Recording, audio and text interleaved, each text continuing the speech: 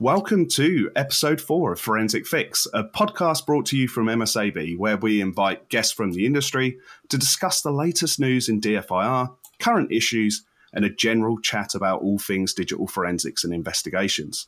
I'm your host, Adam Furman, tech evangelist here with MSAB, and I'm delighted to say that we have another guest up at the crack of dawn, 6 a.m. for my guest, who is Austin Berrier, who is from the United States and currently works for Homeland Security Investigations.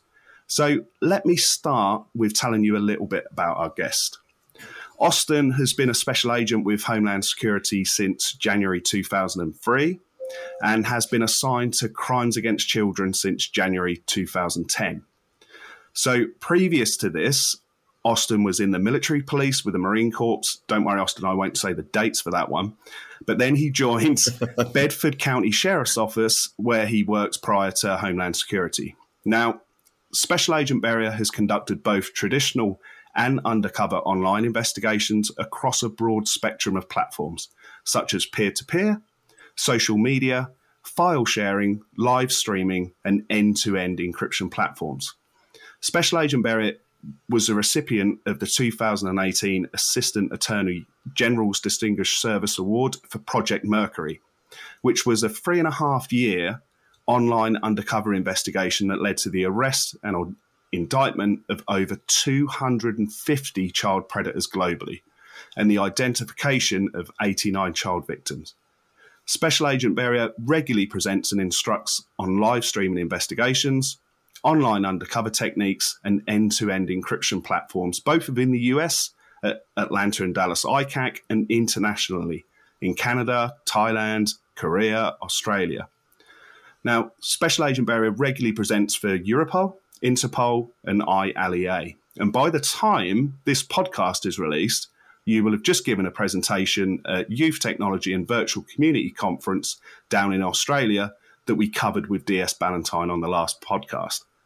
So I've given our listeners a small insight into your very, very impressive career, Austin. Can you give us some more detail about going way back to the past, your career path, and how you got into your current role?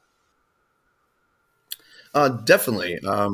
It was pretty much an accident, really. When I was a young kid growing up in a small town in rural Virginia, I was that kid who was always throwing snowballs at the police chief as he drove through the neighborhood or getting into trouble, right? Small town antics. Fast forward to university, when originally I had wanted to be a lawyer. Don't ask me why, right? And then I eventually joined the United States Marine Corps, where in their infinite wisdom, they decided to make me a military police officer. Now, after attending the Department of Defense Military Police Academy, I didn't do regular military police work. I was actually assigned to a White House support unit, Marine One, during the President Clinton administration, where our job was to provide physical security for certain White House assets and transportation assets and work with the Secret Service. And that was where I was first probably exposed to U.S. federal law enforcement and law enforcement in general in a way that I wasn't the one being stupid and getting in trouble. That's nice to hear that you joined it by accident, because I got into forensics by accident as well. So I was working plainclothes undercover at the time, and we were executing a warrant, and I'd like to say it was a bit more heroic, but I slipped over on the grass as we were running into the address and dislocated my knee.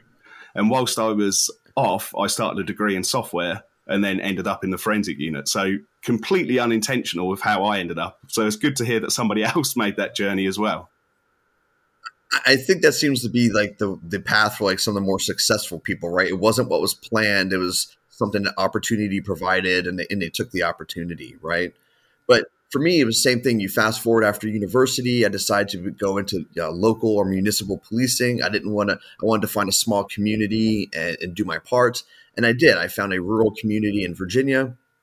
And my sheriff at the time was a retired second-line supervisor for one of the many U.S. alphabet law enforcement agencies, alcohol, tobacco, firearms. And after a few years of keeping my neighborhood safe, so to speak, I did kind of get bored. I think I was looking for something more exciting, mentally, mostly, right? Something that was more mentally stimulating. And I spoke to my sheriff, and he was the one who suggested that I go work for the United States government. And at that time, prior to the creation of Homeland Security, after 9/11, there was a federal agency called the United States Customs Service, which would be like in England, right? Her Majesty's Customs and Exchequer, right? That was eventually, I believe, rolled into NCA or something along those lines. That's really what happened here in the U.S. The U.S. Customs Service had investigators. I was hired by them. 9/11 happens, right? And then while I'm at the academy, they literally just changed the name of our agency, right? They crumpled up the old paper, pulled out a new paper, wrote a name across it, and switched out badges. That's how I came to be with HSI. Now, getting into the computer crimes, cyber crimes world, again, when I was a young federal agent, it was all about narcotics and guns and drugs and all the running around with your hair on fire and the blue lights flashing. And I remember I was having a conversation with my dad. I would have been, in my late 30s, which now feels like so long ago. And my dad was telling me, when are you going to come in out of the rain, is what he said. He said, the criminals aren't getting any younger, but you're definitely getting older. He said, you can't keep doing this. I think you told me something along the lines, you're going to break a hip one of these days. And so I was looking around our office to see what type of white collar crimes were available. Financial crimes didn't really strike me as anything interesting. Looked kind of boring, and math wasn't my favorite subject anyways in school. And then we had an opening in our child exploitation and cyber crimes unit. And I said, well, I'll give this a try. And, that was 13 years ago. And here we are today. And you play a big part in and support Child Coalition as well, don't you? And recently you received an award from them for your sort of work and dedication. What can you tell us about what you do with Child Coalition and how they're helping? Right. So CRC, Child Rescue Coalition, one of the great things about them is they've developed software that individuals in the business are aware of that we use investigatively, right? And not, different NGOs have different missions. Some are educational, some are build awareness, some like CRC build tech tools that law enforcement uses. And our agency has been using their software for quite some time, along with, agencies from around the world, right? And that's fantastic software that helps identify offenders. And they're also, what I like about CRC is they're always coming out to the field or to the investigators and saying, hey, what's the next crazy thing? Where's the next place you would like to see a technical solution? Where's another space that we can help you? So they're really good at doing that too. They're not sitting back on their laurels, and accolades. They're always looking for a new space or a new way to help coppers. I was certainly aware that we were using it in the police force that I worked for. I believe an ex-colleague of mine who we both know, Tom Farrell, introduced it there, and it had huge results, absolutely huge results. And like you say, the detection rate was very, very impressive, and it brought a lot of predators to justice. Yes, it's a fantastic tool, and some of the stuff that they're creating, and I really can't go into a lot of the detail on that, right? Because I don't think it's been rolled out, to everybody. But they've got some really cool stuff in development that I've been testing for them. It operates in a different, newer space of the internet in the E2EE spaces. And again, it's a fantastic tool that helps cops identify bad guys, right? That's the problem. The internet is growing exponentially isn't even accurate. It's if you could have exponentially squared, right? The internet's just growing. Every day there's 10 new spaces where offenders are, and law enforcement and government cannot keep up, right? We don't have the time, the money, the expertise to build these tools. So it's kind of up to these NGOs to fill those gaps, which is unfortunate, right? I mean, I'm glad they're doing it. I just wish that, government funded this crime type, or society funded this crime type like they do some of the other ones. Because like you say, we've had some amazing projects like Project Vic and CADE here in the UK and the one in Australia, which are doing great for helping investigators once the suspect is brought to sort of justice. But we need that technology to identify them first, because like you say, the internet has exploded within our lifetimes.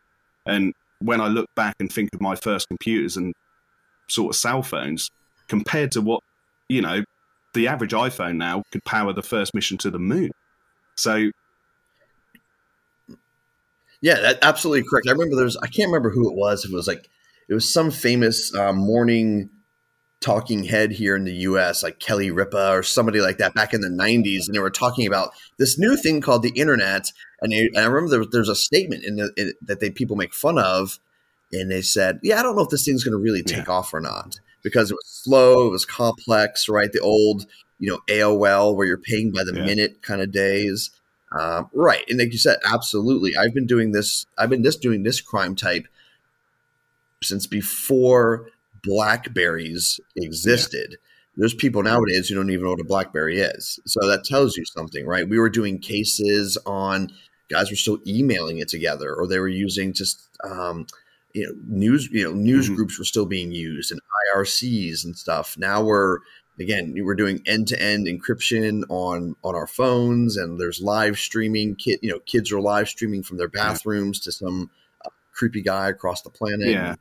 It's a mess. A lot of it is education as well, isn't it? Because like I'm on social media platforms and I see like my family on them, and you see people who share like what they deem as an innocent picture of children in a bath, or, what everyone would deem as innocent. But those images fall into the wrong hands. And yeah, a lot of it is education for people sort of our age as well as sort of younger about how some of these supposed innocent images can be used, because we see it all the time. Yeah, absolutely. I've seen some progression in my time in this crime type. We used to be focused on getting the bad guys, which is of course important. And then we've switched to being victim centric, right? Where it's find that child and I hate the term rescue a child. I think that the child rescues themselves emotionally. We are just intervening, but it's most other crime types, at least in the US, right? We'd rather prevent it. Police don't sit in the station waiting for the crime to happen and then respond. They're out actively patrolling, trying to prevent crime by their presence. Wouldn't it be great if we could prevent the abuse through either education or technology, some kind of deterrence, as opposed to allowing the child to be abused in the first place? And I think that starts at home, right? Parents have to be engaged with their kids. Children have to be appropriately but realistically educated about the dangers online. Yeah.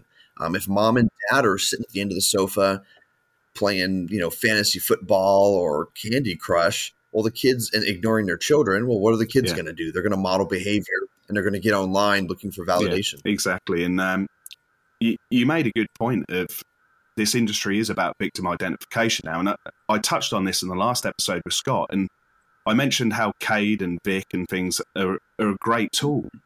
Unfortunately, due to the sheer sort of volume of data and exhibits police are handling now, sometimes they're charging on the back of Project Vic and not even reviewing entire cases.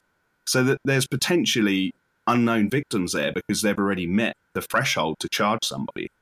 And I was very, very fortunate in my old police force that we had a chief constable, so the head of our police unit, was head of child abuse in the UK. And you probably know him, Simon Bailey, who does a lot of work with child CRC as well.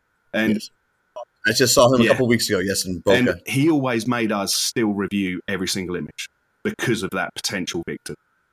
So, but I am aware of a lot of police forces just don't have the resource to do that.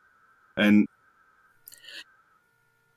yeah, you take those numbers, you add the numbers of 29 million NCMEC referrals a year and some of these other insane numbers, you could have 1 million police just working this crime type, and it wouldn't be enough, right? So I think, this is a great place where technology can be a force multiplier. I know, for example, facial recognition is a hot topic. There's fans of it, and there's those who don't like it. They're afraid of its misuse, which I understand. But I think in victim identification, that is a fantastic tool, right? We have all these images of children, and I'm not a ones and zeros guy, but you can't tell me there isn't a way that when we have bulk data that we cannot carve out or extract a face of a victim or an offender, but preferably a victim, and then run that through a tool. I think the most commonly talked about one in law enforcement is Clearview, right? because and run that through a tool like Clearview, and now you've got a possible match to some little kid's Instagram or Facebook or their Snapchat or whatever, TikTok, right?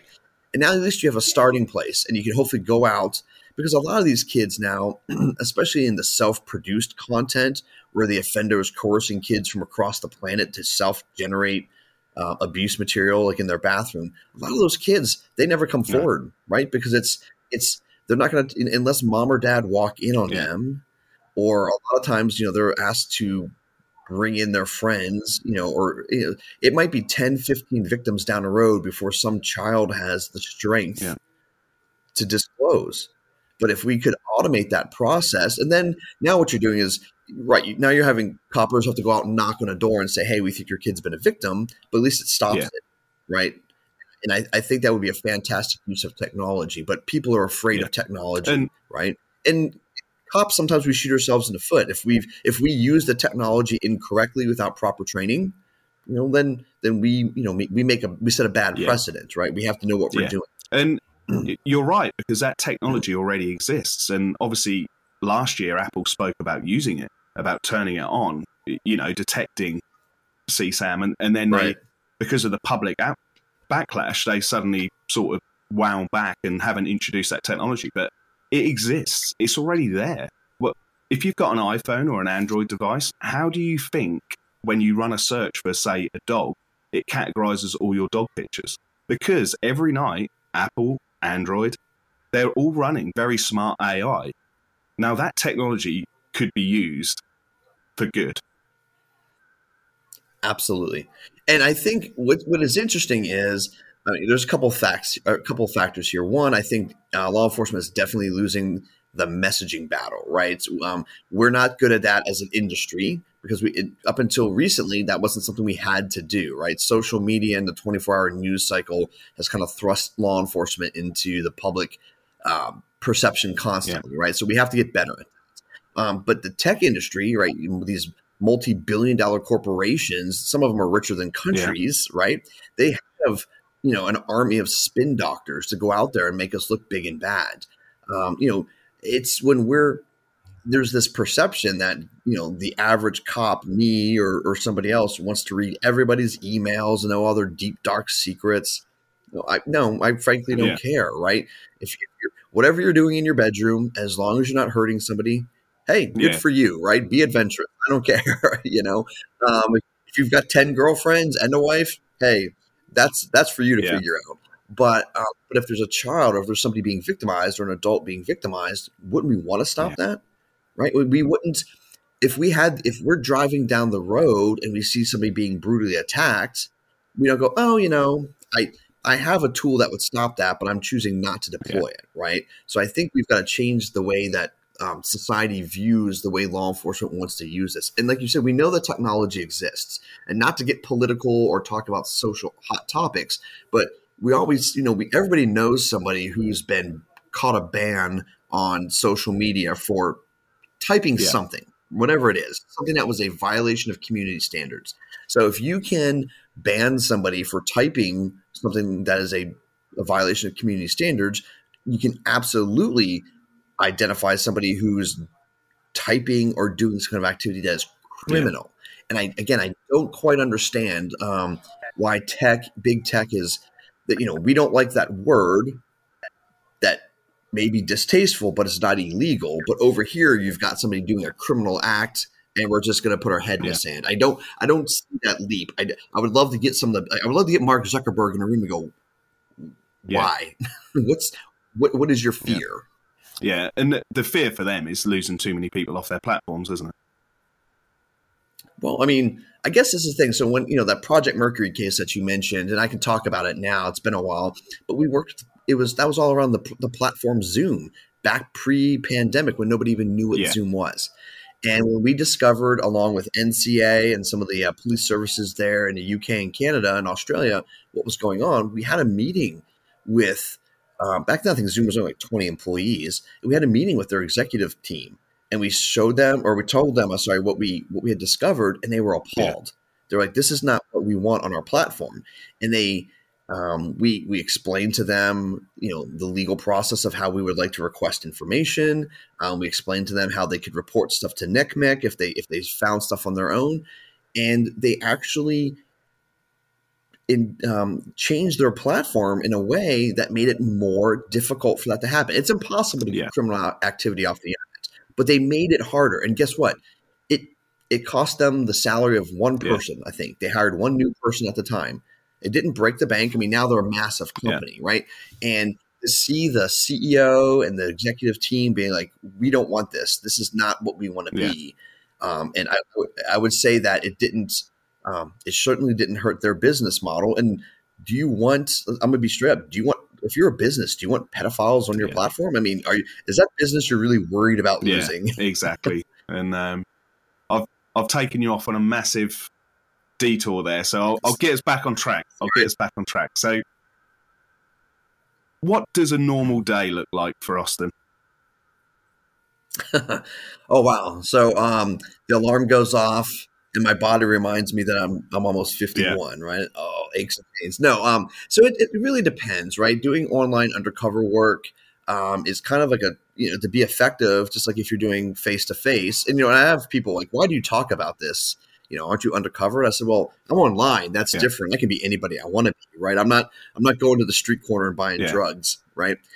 But for me, it's kind of like a 24/7 kind of thing, right? Because people are on the internet 24/7. If I'm only on the internet 2 hours a day, well, that would be kind of not very effective. Kind of shady. Not very effective, right? Just like right. If you want to buy drugs as an undercover, you got to work weekends and exactly. evenings, right? You don't go to the posh restaurants. You go to the street corners. And, Exactly.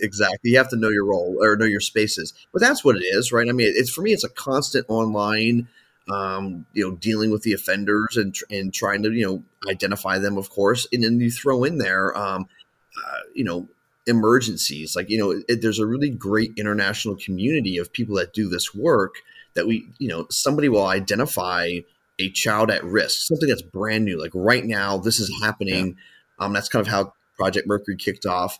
And it's really cool to watch this international coalition, an unofficial coalition, get together and solve this problem and find this kid. But I do that through the day, and then unfortunately, policing now is a lot of writing. So there's a whole lot of writing and a lot of report writing and documenting what you do.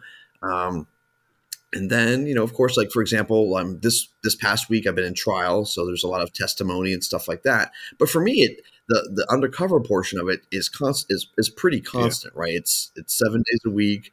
I've identified bad guys and children on Christmas Eve and on Easter, and and stuff like that. Yeah, when you're in the police and protecting the innocent, you can't just turn off. It's not a 9-to-5 job, is it? Where you can just walk away and say, "I've done for today." Like you say, it's reactive, right?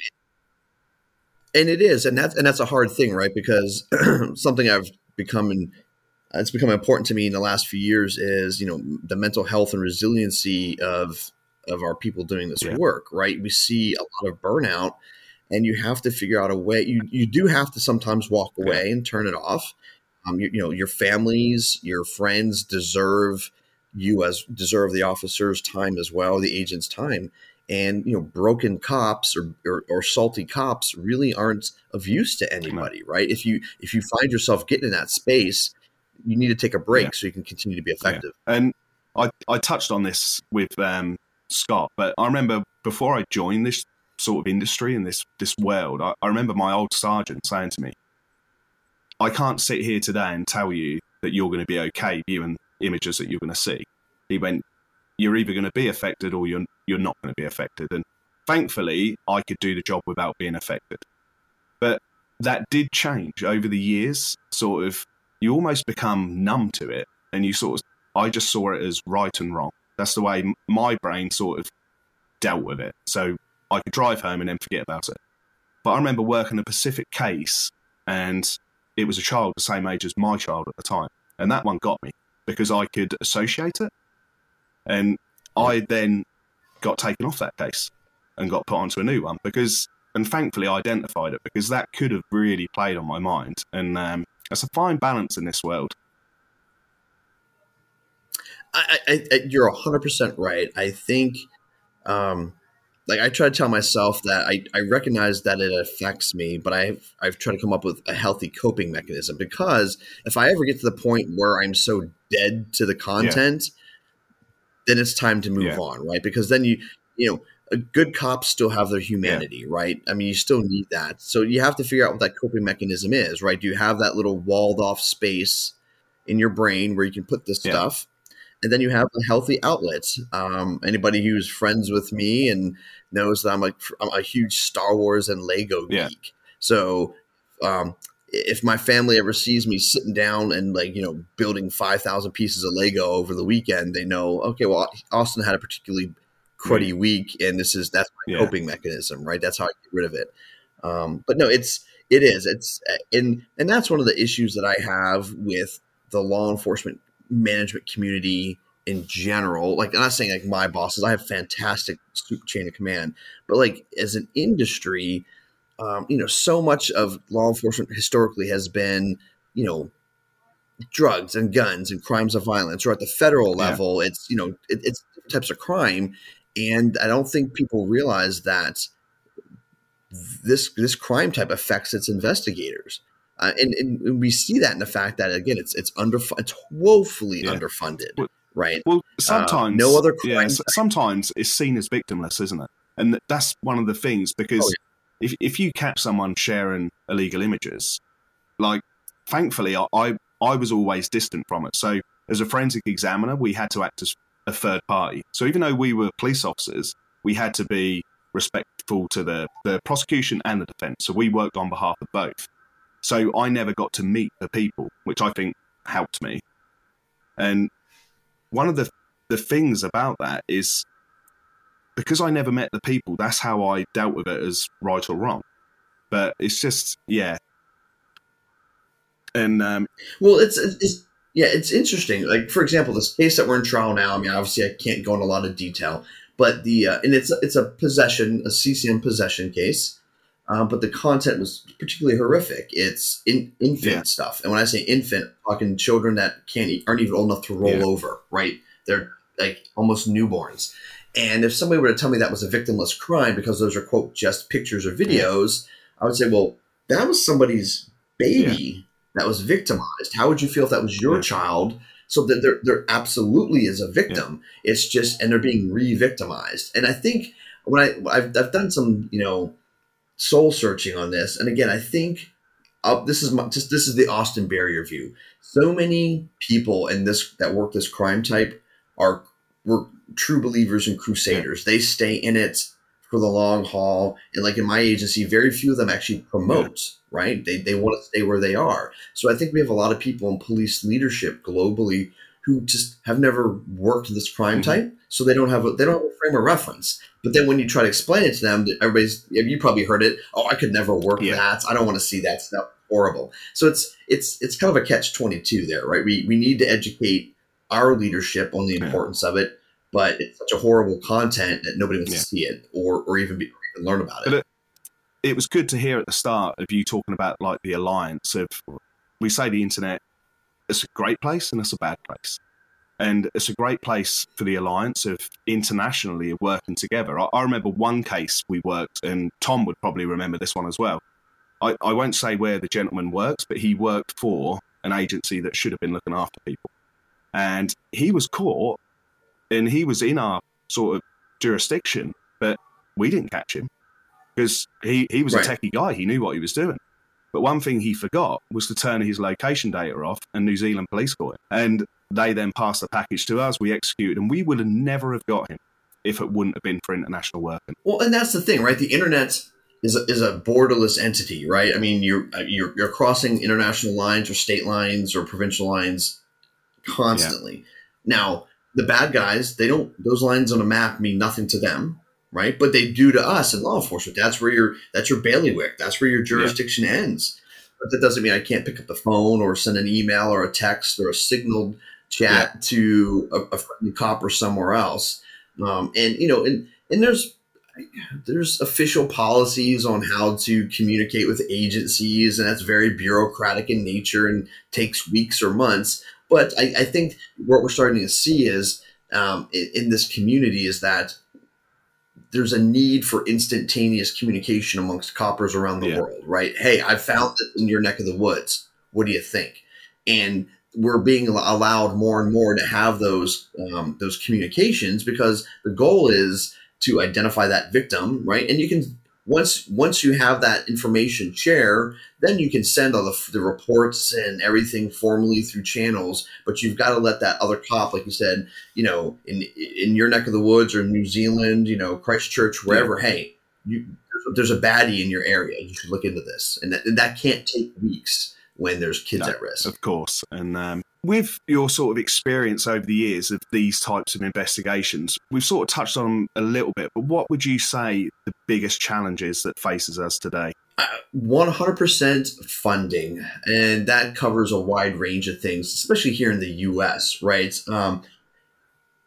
We have the ICAC model, right? The Internet Crimes Against Children Task Force, which here in the US is generally comprised of local municipal agencies with a federal partner. And those local agencies generally are mandated to work crimes, and again, in their jurisdiction, right? And that makes sense, right? You're a city or a county or a state agency. And then the federal partners help with the bigger stuff. But they still have with the NCMEC referrals and referrals coming in from, their patrolmen and stuff, they have tons and tons of tons and tons of cases. But then even at the federal level, where we're expected to work these big, large-scale, complex investigations, some of our agencies, and even in the big cities, only have 1 or 2 people working this crime type. Right now, in my office in Phoenix, we're lucky we have a 10-person squad working this, and to me that shows my bosses take this seriously. But that funding goes not to just bodies, because we can't throw enough of bodies at it. We can't. We would have to have, like I said, 1 million cops working this. It goes to technology, forensic tools. The tools that we use after the fact cost money, and I understand companies have to keep the lights on and make salary, and that's perfectly fine, right? But we're not spending money on making the job easier. I guess we need to be developing technology, like I said, on that front end. That's either helps with detection, helps with prevention. Like I know there's you're talking about Tom Farrell. I know that their organization, I think, is doing some pretty cool stuff for some preventive tech, and I think they were I think the Crown or somebody there in the UK Home Office or somebody is helping them, working on that with them and some of the other organizations. Because in a perfect world, we would fund this to the point where on the front end, it decreases the volume of work for me. So I definitely think it's got to be funded more. And I'm a firm believer that society and governments show what's important to them by throwing resources at a problem. We can talk about it, but until you put money and bodies on a problem, is it really important to you? And I think that's what we're seeing. We're seeing a lot of lip service, and we need to see governments, industry partners, and society putting their money where their mouth is. I think sometimes, and this used to be, and I see this sort of crime similar to drugs, that we used to, as when I was a frontline Bobby out on the streets, if we started catching lots of sort of drug dealing and sort of drug offences, that the town or the city suddenly had a drug problem. Whereas if you weren't out there doing it, there was no drug problem because it wasn't detected. And sometimes I think this sort of industry, and it shouldn't be, but it's very similar. Right, it's like those old statues or cartoons of the 3 monkeys, right, covering their eyes, ears, and mouth. Right? Absolutely, or the head in the sand of the ostrich. Right. If we can ignore it and put our fingers in our ears and go la la la la la, it's not happening, and that's appalling because there's real humans. This isn't a property crime. This isn't like a sudden explosion of graffiti on public property or property damage to car parks. This is children. These are our most precious commodity, right? And we're not even doing the bare minimum. We're not even keeping our head above water. I mean, when some of these big pushes come out, like I have guys calling me saying, how am I supposed to do 500 NCMEC referrals in 1 year? I'm like, one at a time. That's all you can do, right? And then you have all the other types of cases that are working. We're not keeping our head above water. We are 100% drowning in this. there's got to be a smarter way. And I think technology holds the key. No, I agree. And not trying to put people off who are considering a career in this industry, but for those who may have recently just joined, they're at the bottom of the ladder thinking, what have I done? Or for those people who are considering it, what advice would you give those people, Austin? I definitely give this work a try. Obviously, it's not for everybody, but if you have a squad or a team in your agency that's looking to do child protection, ask if you can do like a temporary assignment with them, because you need to see the reality of it and know if it's something that you can mentally and emotionally handle. But I think this is the most rewarding thing I've done in my law enforcement career. I mean, other crimes are important. Don't get me wrong. When I was a municipal police officer working domestic violence or taking drunk drivers off the road or street level narcotics, right? That's quality of life too. But this, I think, the key is that the victims themselves did not choose to be there. Right, I understand addiction and how there's levels of choice and stuff, or codependency and domestic violence relationships. But these are little human beings who have no ability to defend themselves, nobody to speak up for them, because oftentimes their abusers are the people that are supposed to be protecting them. So it's the most rewarding thing. If you save one kid, if you identify one kid and get them out of that situation, it's like the Schindler's List: save one man, save them all. Right? I can't explain. There's no words that can explain that feeling you get when you know that kid's safe. If you believe in that sort of thing, it's the instant first place ticket to heaven kind of thing, right? And I think that's the key there. Is you're gonna change somebody's life for the better. They'll probably never know who you are, and that's okay. But you're giving some little kid a second lease on life, and it's not. When we all apply for these jobs and we're sitting at that interview board as fresh-faced young coppers, we always say, I want to make the world a better place. Right? That's the canned answer. And for most guys believe it. Well, this is your chance to do that, right? You're changing the world for one person and one person at a time. And I don't think there's any better job in law enforcement. I 100% agree. It's the most challenging, but the most rewarding world. And yes, to mix things up, and I just let people know, I did give Austin a heads up that this was coming. But my final question now is, I'm asking it on behalf of the previous guest, which is a colleague and a friend of yours, was DS Scott Valentine, who has asked, no, it's a good one. He's been fair. Other than spending valuable time with family, is there a hobby or something similar that you like to do to decompress from a difficult day at work? Yes, I am a Lego maniac. True and true. My family teases me. I've lost count on the number of Lego sets I have. Probably upwards of 1,000 Lego sets, hundreds of thousands of pieces. But yes, for me, that simple repetition of following the instructions, problem solving does. It's a huge decompression. But yeah, no, I think I personally keep Lego in the black. With their balance sheets. It's definitely improved over the years, though, hasn't it? Because I remember doing it as a child, and I now do it with my son, and the instructions are so much better. And you even have QR codes showing you. Literally, you can scan your pile, and it will show you which blocks to pick up. Oh yeah, it's fantastic. I just the Lord of the Rings Rivendell set, which is like 6,500 pieces, that arrived at my house about 2 weeks ago, and then. With May coming up, they're going to be dropping all the Star Wars, a bunch of new Star Wars sets. So I put reminders in my phone because they drop at midnight. Yeah. So at 11:55, I'm logging in. All these people mashing a button, trying to get it into my cart so I can get one before they go out of stock. So I'm one of those super geeks. So really, this podcast is set to release on May the 3rd. I now feel guilty because I feel I should push it back 24 hours for you. There you go. Absolutely. Yes. Like I said, I already have the website queued up, and I'll be refreshing it starting on like dinner time, May the 3rd. You've been a star, Austin. I'll let you go now and start your day. It's still not even 7 a.m. for you, so thank you. And I look forward to, obviously we're recording this before the conference, but I look forward to meeting up with you next week and share. Absolutely. And thank you very much for your time, Austin. It was my pleasure. Thank you.